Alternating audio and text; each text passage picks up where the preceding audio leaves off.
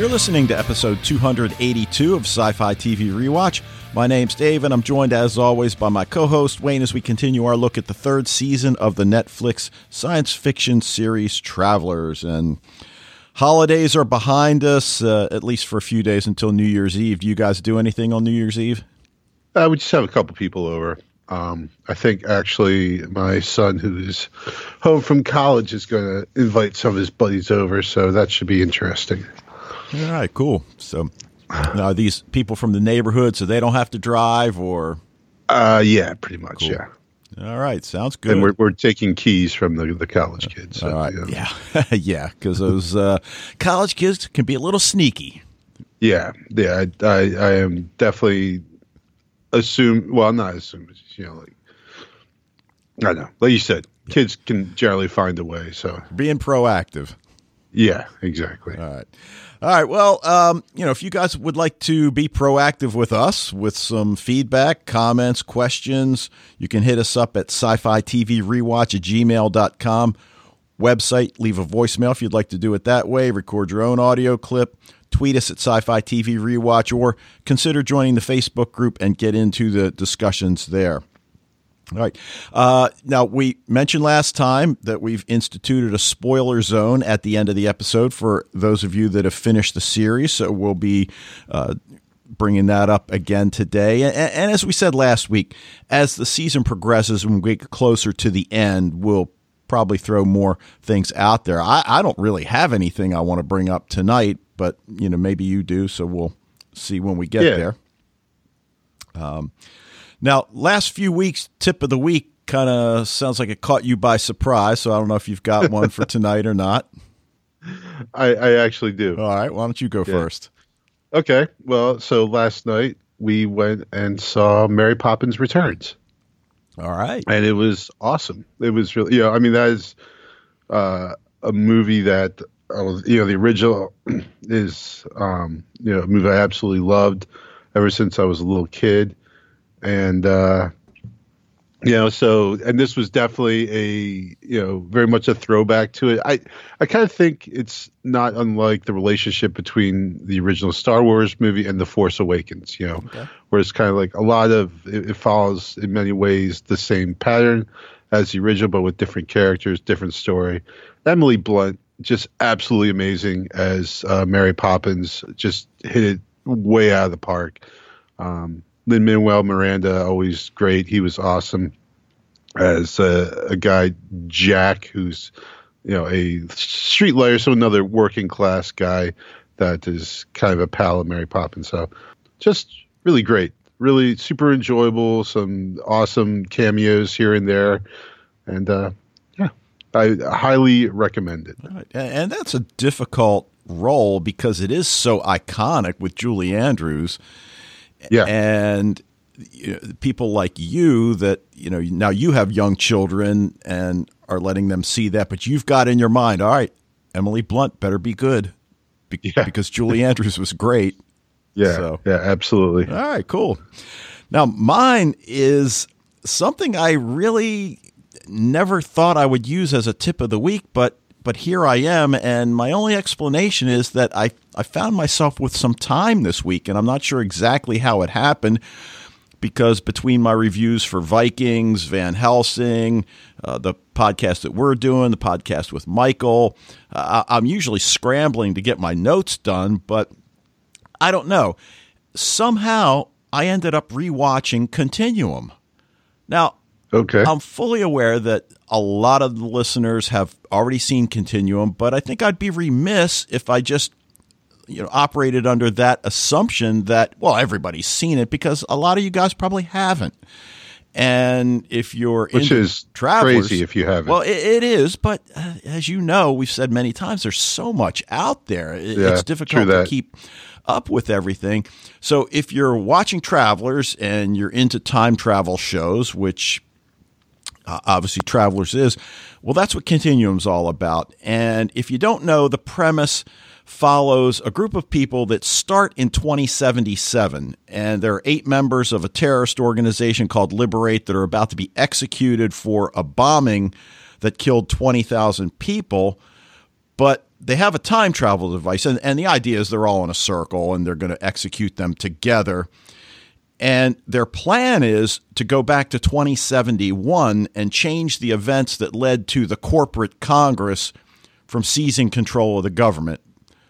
But they go back too far, end up in 2012, along with one CPS officer who was monitoring the execution.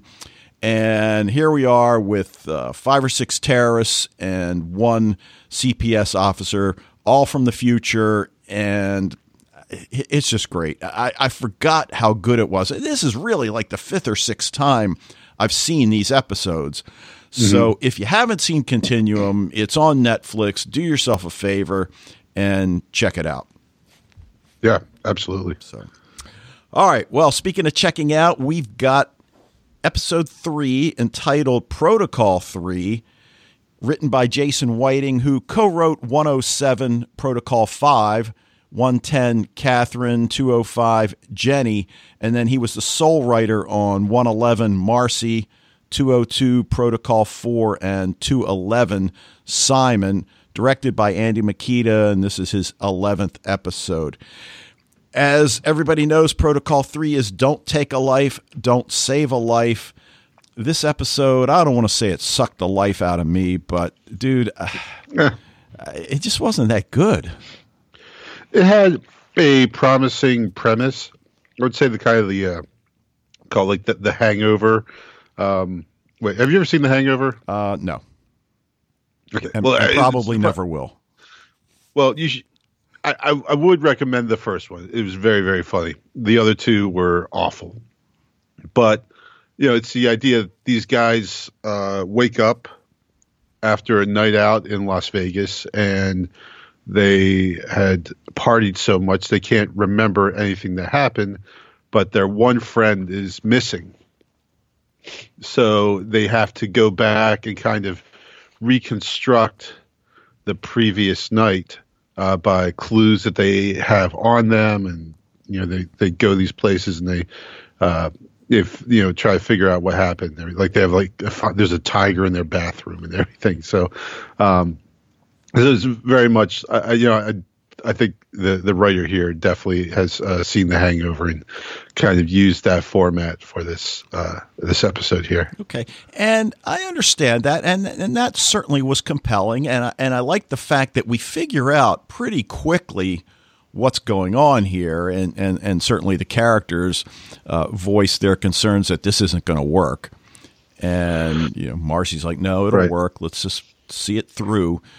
But for me, the payoff and what we're expected to accept really is just a little bit too much. And Fred brings up some of the weaknesses in his feedback, and we'll probably end up mentioning a few of them as we go along, even before we get to the feedback. But, in terms of a grade, and I'm just going to throw it out now. I mean, a lot of times we wait until the end of the discussion.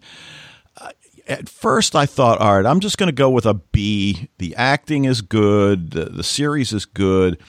And then the more I think about it as I'm going through my notes, wow, B minus maybe. I can't see giving it a C. And I don't know what kind of grade you were thinking about.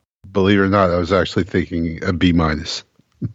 So, but, as always, maybe once we talk this out, maybe we'll change our minds. But I don't think so, but we'll see. Yeah.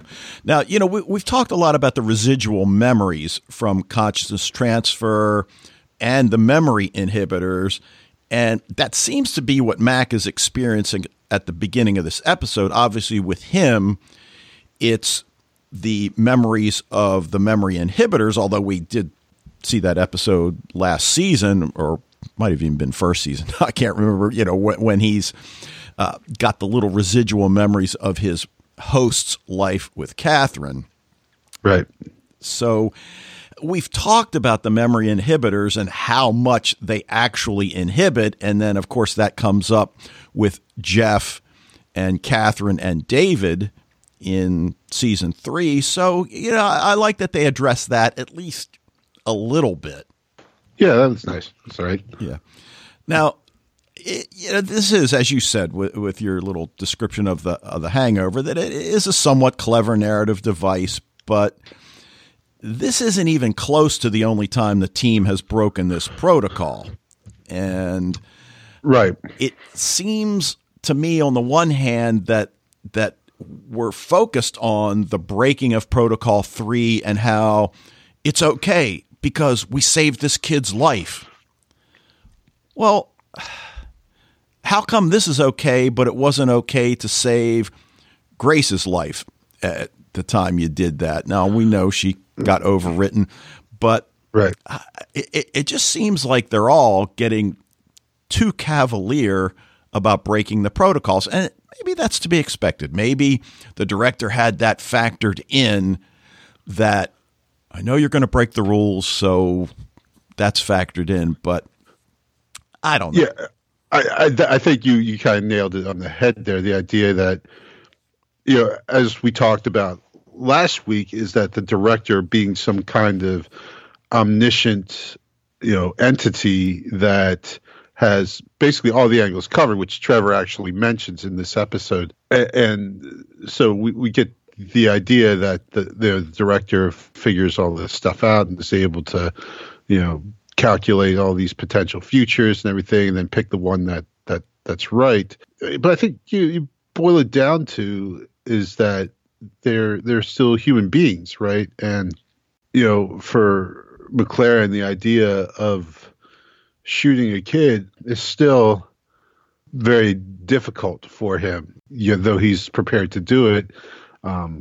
This idea of taking out people is not easy for them to do, I guess, despite their professional status. Right. All right. Now, correct me if I'm wrong. Philip is the one that receives the order to kill Alexander, and MacLaren ends up taking it on because, of course, they find Philip lying on the floor. Has he tried to kill himself? Yeah, that's I'm still trying to figure out what's going on. Like, that is, like, you see a needle on the floor. Yes. So has he regressed here? Is he gone back to heroin, or they never tell us. They just find him and they resuscitate him. But I mean, am I wrong that they never really tell us like what was going on with Philip and everything? No, and I do like the open-endedness of that. So whether he was trying to kill himself because he couldn't cope with his role in all of this, or whether he just used the heroin as a temporary coping device, which that's the angle I'm going with, that I don't feel like he would have tried to kill himself, but he did self-medicate and perhaps just took too much, or perhaps they just found him and he's just zonked out from the heroin. But yeah, as you said, we don't find out. Now, the big problem I have here is that we're dealing with essentially one simple act of kindness, and they're asking us to believe that that was enough to prevent Alexander from turning into, I guess, a serial killer is what the intimation is. Well, I think absolutely it is.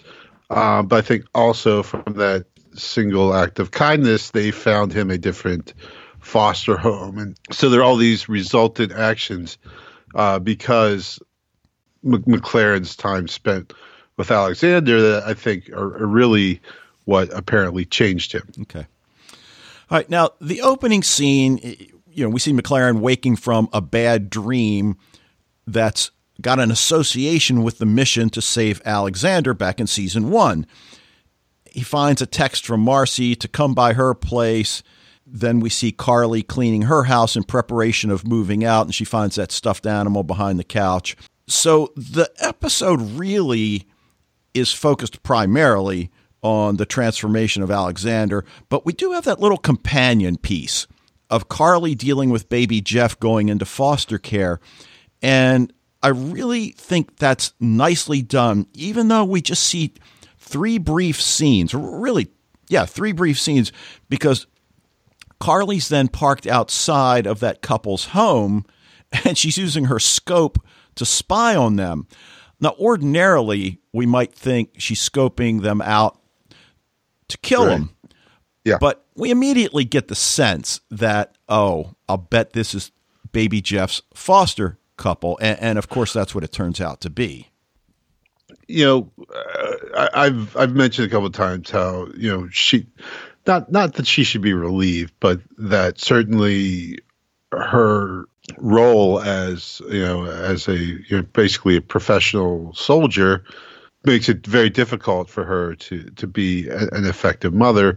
And that while in her brain, she really has zero connection with this kid because she's not the original mother. I believe there is a, you know, biological element to, you know, to motherhood and to parenthood. And so, you know, her host body would certainly be feeling that, that biological maternal impulses that, you know, she wouldn't be able to deny that. So it is still, you know, while, you know, in the pragmatic level, you might say, all right, well, she's, you know, probably going to be better able to be a more effective soldier now.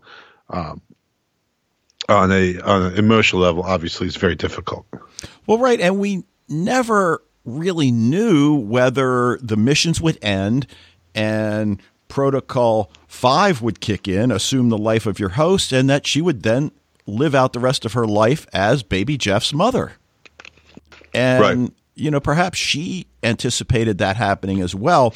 But I really do like what they did here because she finds that stuffed animal behind the couch, puts it into a small box, tapes it shut, and then she goes to the closet to reveal her secret arsenal, which, as you said a second ago, while she's going to really mourn the loss of having Baby Jeff around her all the time, this is really why she's here. And to see that arsenal hidden in the home where the child is eventually going to get to the age where he could go into that closet. He could access one of the weapons. And I think that was really well done. And it didn't strike me the first time I watched it. So now, obviously, the bulk of this episode is about Alexander and McLaren, and you know, as you said, the search to find out what the heck happened. And I love the fact that he's so good at what he does, and they even recognize, well, this is the first time McLaren's had to essentially go up against himself, right? And they're marveling at how quickly he's put the clues together. And I think it's Trevor that says, well, I guess that's why he's the boss. Right. Yeah. You know, like kind of going back to the organization and format of this, you know, like I said, I kind of like the quote unquote hangover blueprint here. The problem being he figures it out halfway through the episode, you know, like it's supposed to take him the whole episode to chase himself down here. And then in the end, he comes to this big emotional moment where basically it's like halfway and he figures it out. And then the rest of the team comes in and says, oh, let us tell you what happened. The rest, you know, like, you know, basically he doesn't really, he just only kind of half discovers. He just basically takes he chased down the lady in the restaurant and then the woods. Which I guess are the three main kind of parts of the story that, you know, but that should have really taken him the whole episode to do that rather than halfway. And then just Trevor comes in, fills him in on the rest. Right. Well, right away he goes to Marcy's because that's what the text said to do. And then as soon as he leaves, they're wondering whether he bought it or not. And of course, right away we find out, well, no, because he goes to Boyd, who examines him and tells him, nope, someone's wiped your memory. And of course, the question, well, why? But okay, that's Protocol 6. No inter-team communication except in dire circumstances. Now, I suppose McLaren could argue that, yeah, I just know something's wrong. Well, how do you know something's wrong? You just had your medical team member, Marcy, examine you, and her explanation seems to make sense. So here we go breaking another protocol. All right. Right. Fine. That. Well, once you break one, then I know. And we love Boyd, so it's always good to see her. Yeah. But you mentioned him tracking down the various points, and he goes to his assistant, and she's marveled that he's there on a Saturday with his hoodie. And she accesses his car's GPS record. And I like the fact that immediately it comes up, nope, your car never moved. But we've got a backup of the backup. And then he's got all of the GPS points. He can tell every point that the car stopped. So, as you said, he ticks them off one by one. And at this point, the team realizes that's in fact what he's doing. I love this scene when Philip says, I don't think it's going to work. You don't know that, Marcy tells him. Do you? I'm like, right. Yeah, that was cool. Yeah. Well, you look at Philip when she says that, and he kind of looks like, yeah, okay, I might kind of know, but obviously he can't tell. Yeah. So he drives to that water's edge, looks around, and right away he notices, and of course we noticed the previous tire tracks, finds a sticky note with an address under the visor, and I'm thinking, all right, what's with the sticky notes all of a sudden? Yeah. Well, they're excellent use of a tool of communication there, Dave. Yeah, I know. Now, Philip's at that substance abuse meeting, and on the one hand, he doesn't have a problem with substances anymore. I guess he goes there to cope with everything he knows. I'm a little curious why Marcy's with him. Why would she go to the meeting? Well, now this goes back to the needle. Is she making him go to this meeting because he's relapsed? Oh, good point. I didn't even think of that. Yeah, I didn't think of it until we started talking about it just now, actually. But what I did like in that scene, we don't get an answer. She mentions that she has self-medicated from time to time.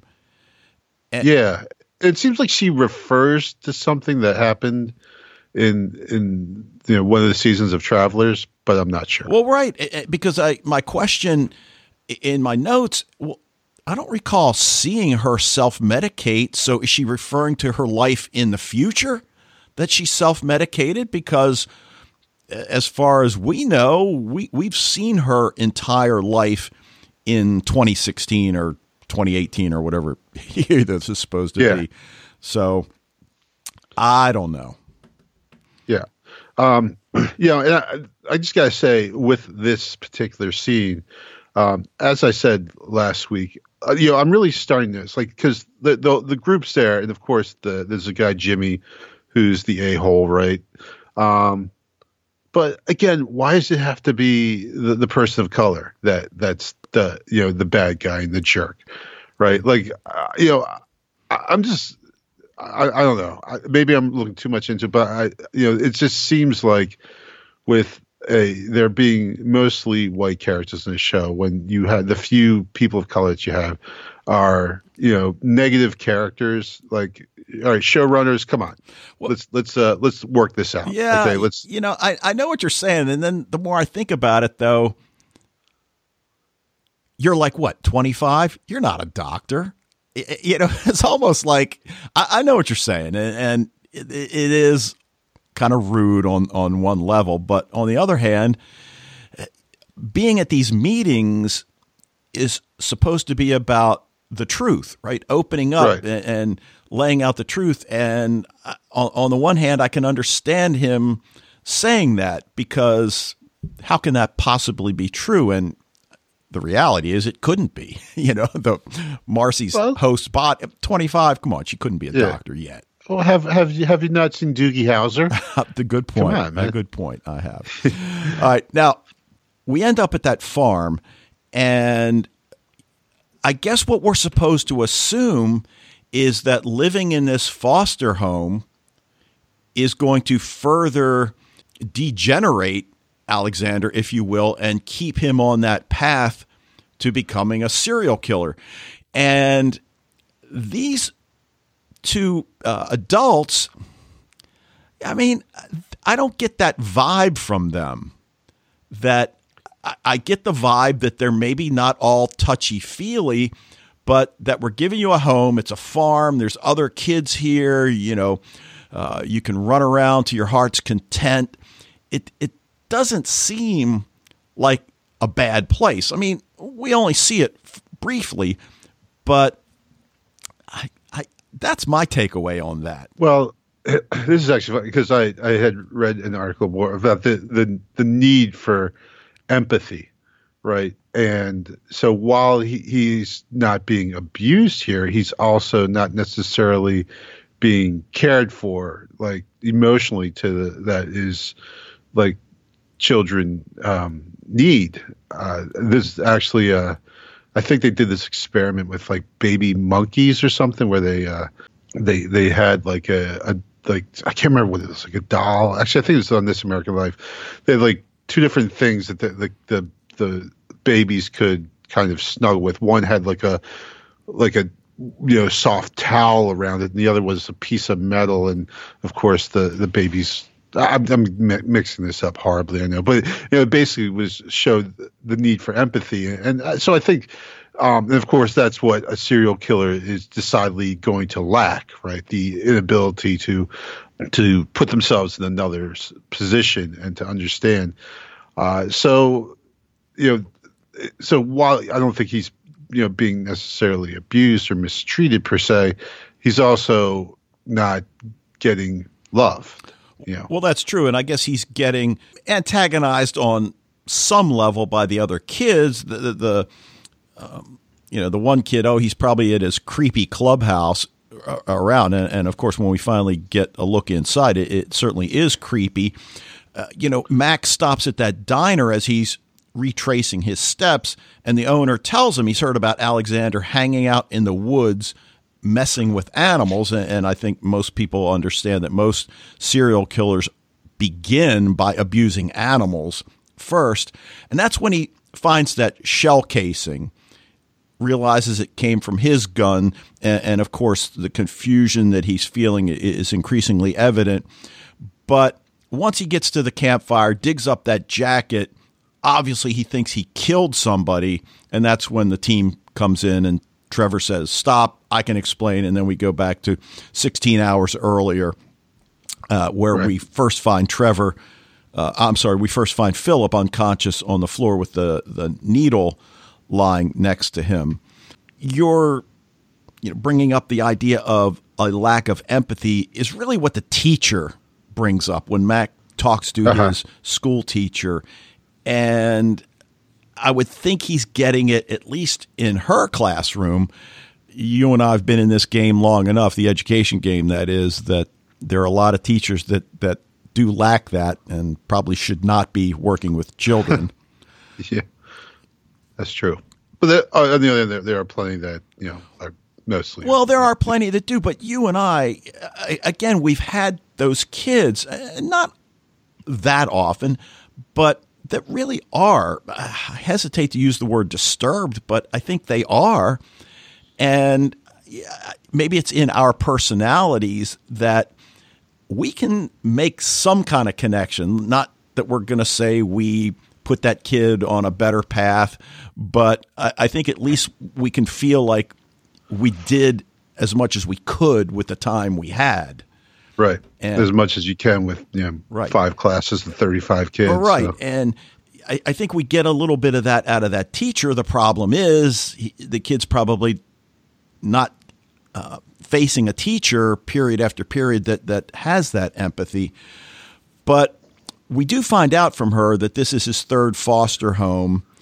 When Mac gets to the foster home, and we learn actually he's with Trevor at this point, and we learn that he's probably in his creepy little clubhouse, and the kid says, "Well, don't tell him I told you because I don't want to wake up with a squirrel head under my pillow." And that's how the Canadian mafia does it. Yeah. And of course they go back there and there are just dozens of dead and mutilated animals, both hanging and lying on the table. And Mac realizes right away that he's in there. I'm not sure if he saw his eyes, between it seems like he saw his eyes, but yeah. Yeah. But speaks to him in Romanian, and they drive away with him. on the one hand, I had this impression, it was almost not unlike luring a sick pet into the car, knowing that you're taking it to the vet to be put down.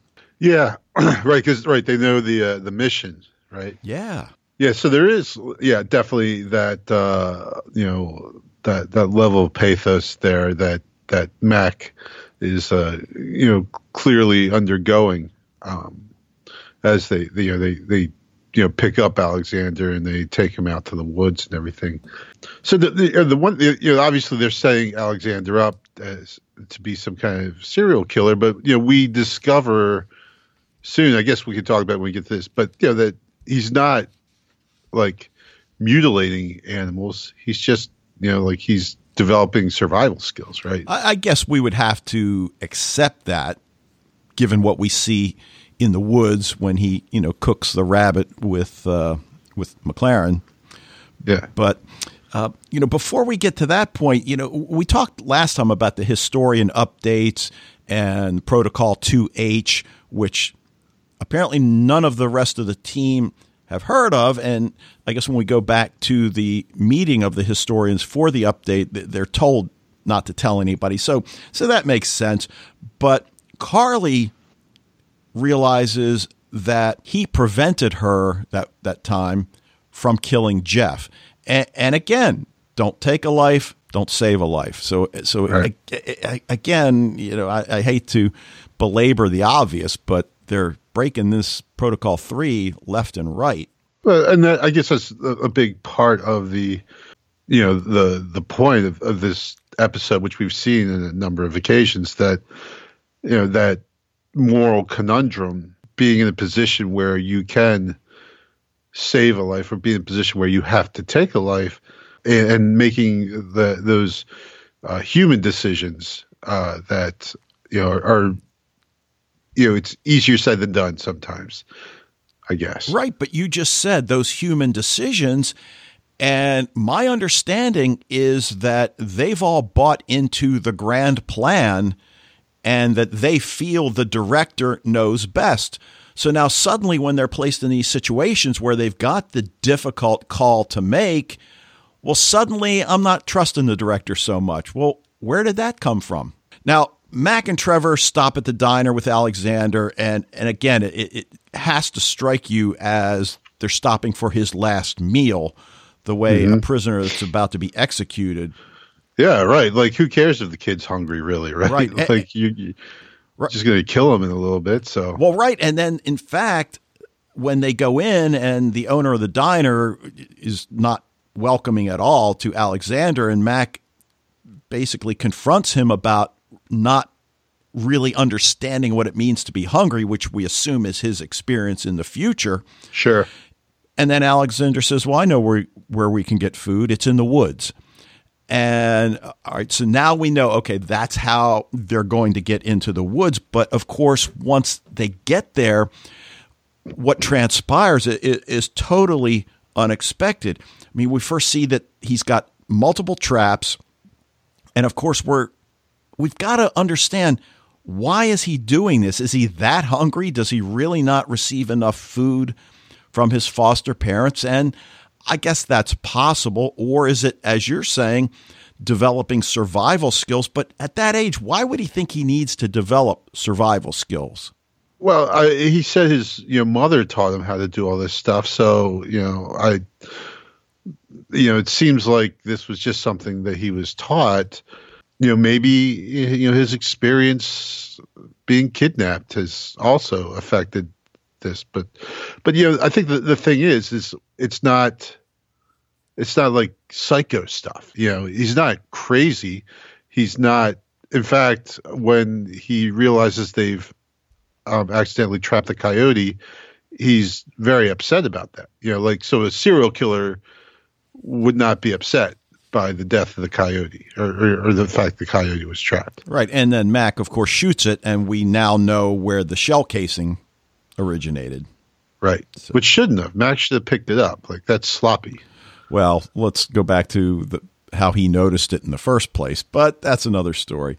Yeah. But he tells Alexander the way people treat him is not his fault, apologizes for not staying in touch, and then he hugs him. again, as you said at the beginning of the episode, and we've talked about this many times as we talk it out, maybe there's more to the episode than I first realized. And while I'm certainly not going above a B, whether the B minus sticks for me or not, I'm not sure. But he cooks the rabbit and gives a piece to MacLaren. Now, we know MacLaren is a hardcore vegan. Yeah, right. He eats it anyway. Yeah. Best rabbit I ever had, which to me makes that scene 10 times more poignant because of the fact that that just goes against everything, that Mac feels about in terms of his diet. And we've talked about why he's still so hardcore. But so now. Yeah. So I need to interject here because when it was around, did you ever eat at Hausner's in downtown in Baltimore? I didn't. My parents used to go there. Okay. Because they just made like this really killer Hassenpfeffer. So it just reminded me of that. No, I'm sure they didn't cook it over a steak, an open fire. Okay. Well, the next thing we see, Mac and Alexander are digging a hole ostensibly to bury the coyote, but I couldn't help but think that Alexander's digging his own grave and that Mac is still going to go through. Now, once he says he wants to cover the coyote with something, we have to start thinking, and I think this goes back to what you said a few minutes ago, that he really cares about the animals he kills. He wants to say a prayer for the coyote. This is very Native American in terms of their understanding of the life they're taking, but it's for our survival. And Max standing behind him waiting, and you see him looking at the watch. It's like a minute or 2 minutes. He pulls his gun out, and then that's when the messenger from Alexander tells him to abort the mission. Why? So, this also kind of, I don't know. Do you remember because I know you did this prompt. We took that bit from Cormac McCarthy's The Crossing. Do you remember that with the kid who had the wolf, the dead wolf? He's taking it to be buried, and, he sits by the fire and everything. I do, yeah. Yeah. So I was just thinking about that, with this little bit here as you said, the kid, he's not crazy. He's not, killing animals for the joy of it. He kills, as we said, is developing these survival skills. Probably, as you said, to eat because he's hungry. Though even his foster parents said that he eats a lot, so maybe he's just got that kind of metabolism. So yeah, we get to this point now. MacLaren is faced with this decision now, and I agree. The hug is poignant, but as we kind of said with the food, like if you're why you're here, and you're here because you have to kill this kid. Why does MacLaren do these things? Why does he bond with him? Why does he eat the rabbit? Like you said, he's a total vegetarian. Why does he do all this stuff? I don't know. It's almost not necessarily cruel to the kid, but to himself. Probably what he. I think. You would think that someone in that position would be more distant and removed and not trying to bond with the person because you're going to have to kill them in a little bit. Okay, but now we go back, and I agree with everything you just said. What caused the director to have a change of heart? Because we assume the director knows how everything's going to play out. They speculate, well, it's because Mac was standing up for him, changed the course of his future. All that's true, but Philip also speculates that it was a lesson for him because he was supposed to be the one to kill Alexander, and he speculates that the director was teaching him a lesson because of the different things that he has done with his knowledge and saved people in certain instances. So we don't really know, but Mac's realization that he was the one that ordered the memory inhibitor is kind of fascinating because on the one hand, he's now got to cope with the fact, not that I killed Alexander, but that I was going to. I was fully ready to do it. The argument that a few hours with a decent man was enough. All right, fine. And you spoke about empathy and I agree.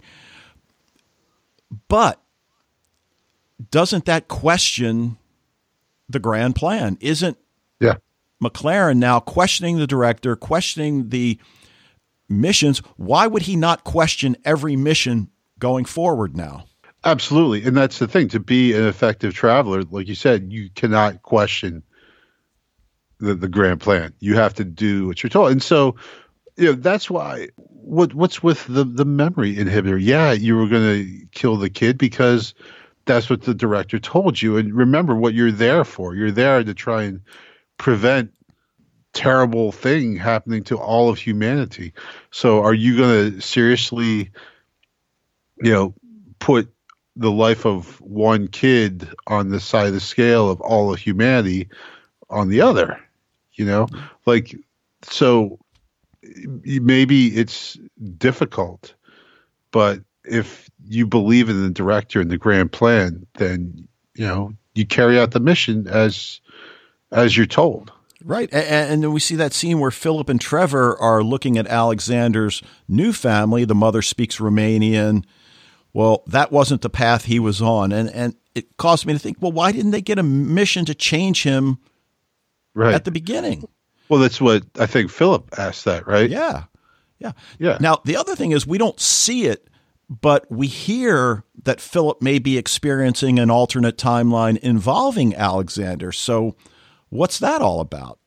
Right, because when they're leaving, he looks back to the, where they buried the coyote, and it looks like he sees something, but we don't see what he sees.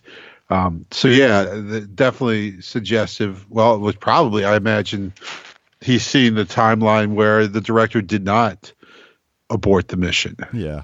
And then we get there is a closing scene, but the final scene of this story, Mac comes home, empty house, immediately goes to a bar, and I love what he orders, something with a high percentage of alcohol. But he runs into Carly, who tells him that she still sees glimpses of the man that she knew in the future. And I forget which one of them said this. Maybe it's him. We're not who we were. Yeah. And what I just said a few minutes ago about not trusting the grand plan any longer, not trusting the director, I think that, again, is rather telling. Yeah, we're not who we were. We don't believe all in on the grand plan, that protocols are going to be broken, that it's going to happen. So, in that sense, I don't know. I mean, are you still feeling B- or? Yeah, okay. I don't know if I'm going to, anything we've talked about has changed. Yeah, and I'm not sure. But we get to the closing scene, and Dr. Teslia goes in to see Ilsa, and he's running a diagnostic, thinks he detects something wrong, and the machine tells him, my capabilities have grown considerably. Yeah. Does it make you afraid? There's nothing to be afraid of, said Skynet to the human race. Yeah, right. Well, also there's, did you catch what Ilsa asked Teslia? I'm not sure. She said you want to play a game of chess. Well, he always does that, right? I think at the beginning. Yeah, but that's like Joshua in War Games, right? Yeah, absolutely. Right. So. But don't worry, humans. It's all good. Just go back and watch television and drink beers and hang out. I'll take care of it. Yeah, especially when you see she's got that infrared imaging of him. That if he could see that, he probably would not say, "I'm not worried." Yeah. Now I knew this because when Michael and I interviewed Jennifer Spence back when we were doing Continuum. But I don't know how I didn't make the connection, because I've even got it in my notes that the actor that plays Dr. Teslia is Ben Ratner, who's married to Jennifer Spence in real life. Oh, I did not know that. So anyway, little tidbit. A little bit. All right. Anything else you want to bring up before we hear what Fred has?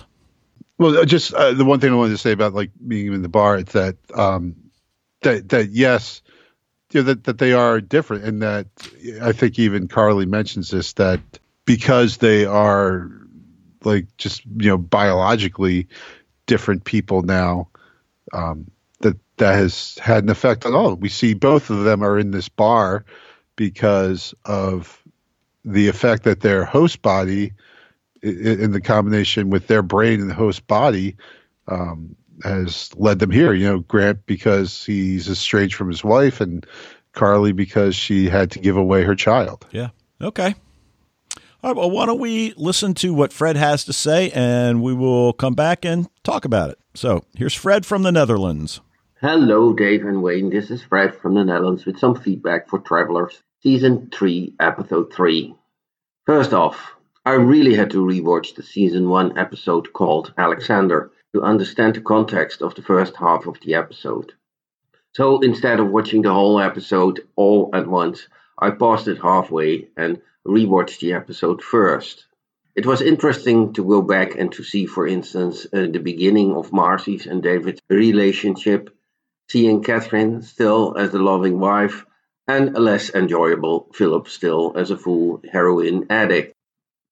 I am not happy with this episode, and for sure I won't give it an 8.7 as IMDb does. The first 1/3 of the episode was okay, but because we follow Grant in his scavenger hunt for the truth. We are as puzzled as he is, and are positively charmed by his deductive, clear way of thinking.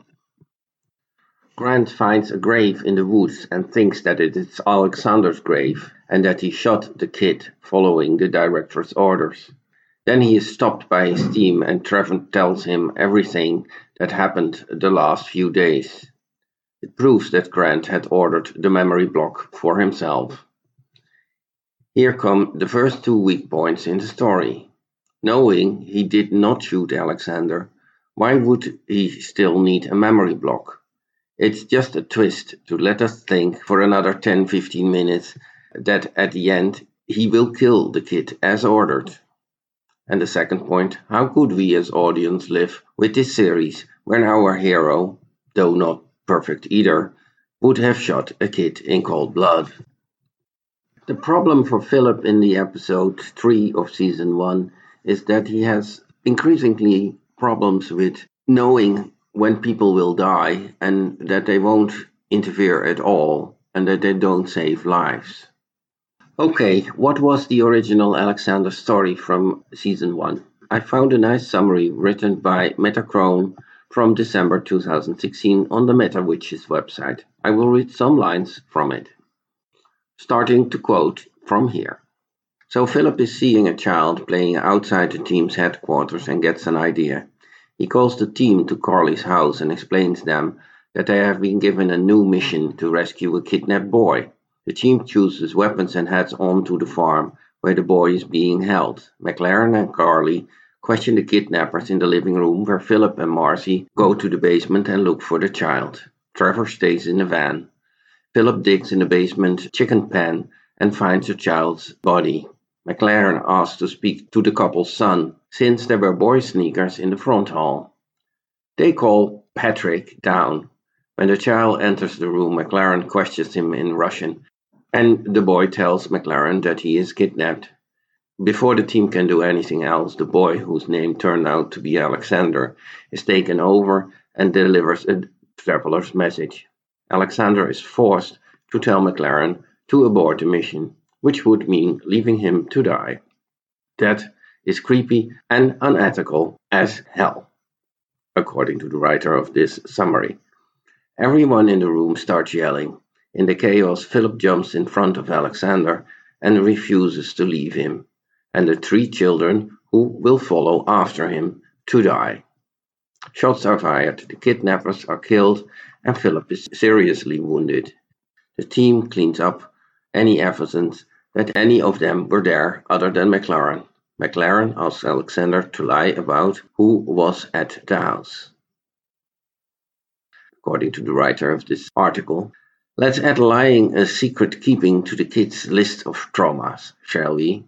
Great rescue, guys. The future must be a really terrible place if you think you would have been okay to set that kid up for a rescue, then just walk away in the middle of it, leaving him to die.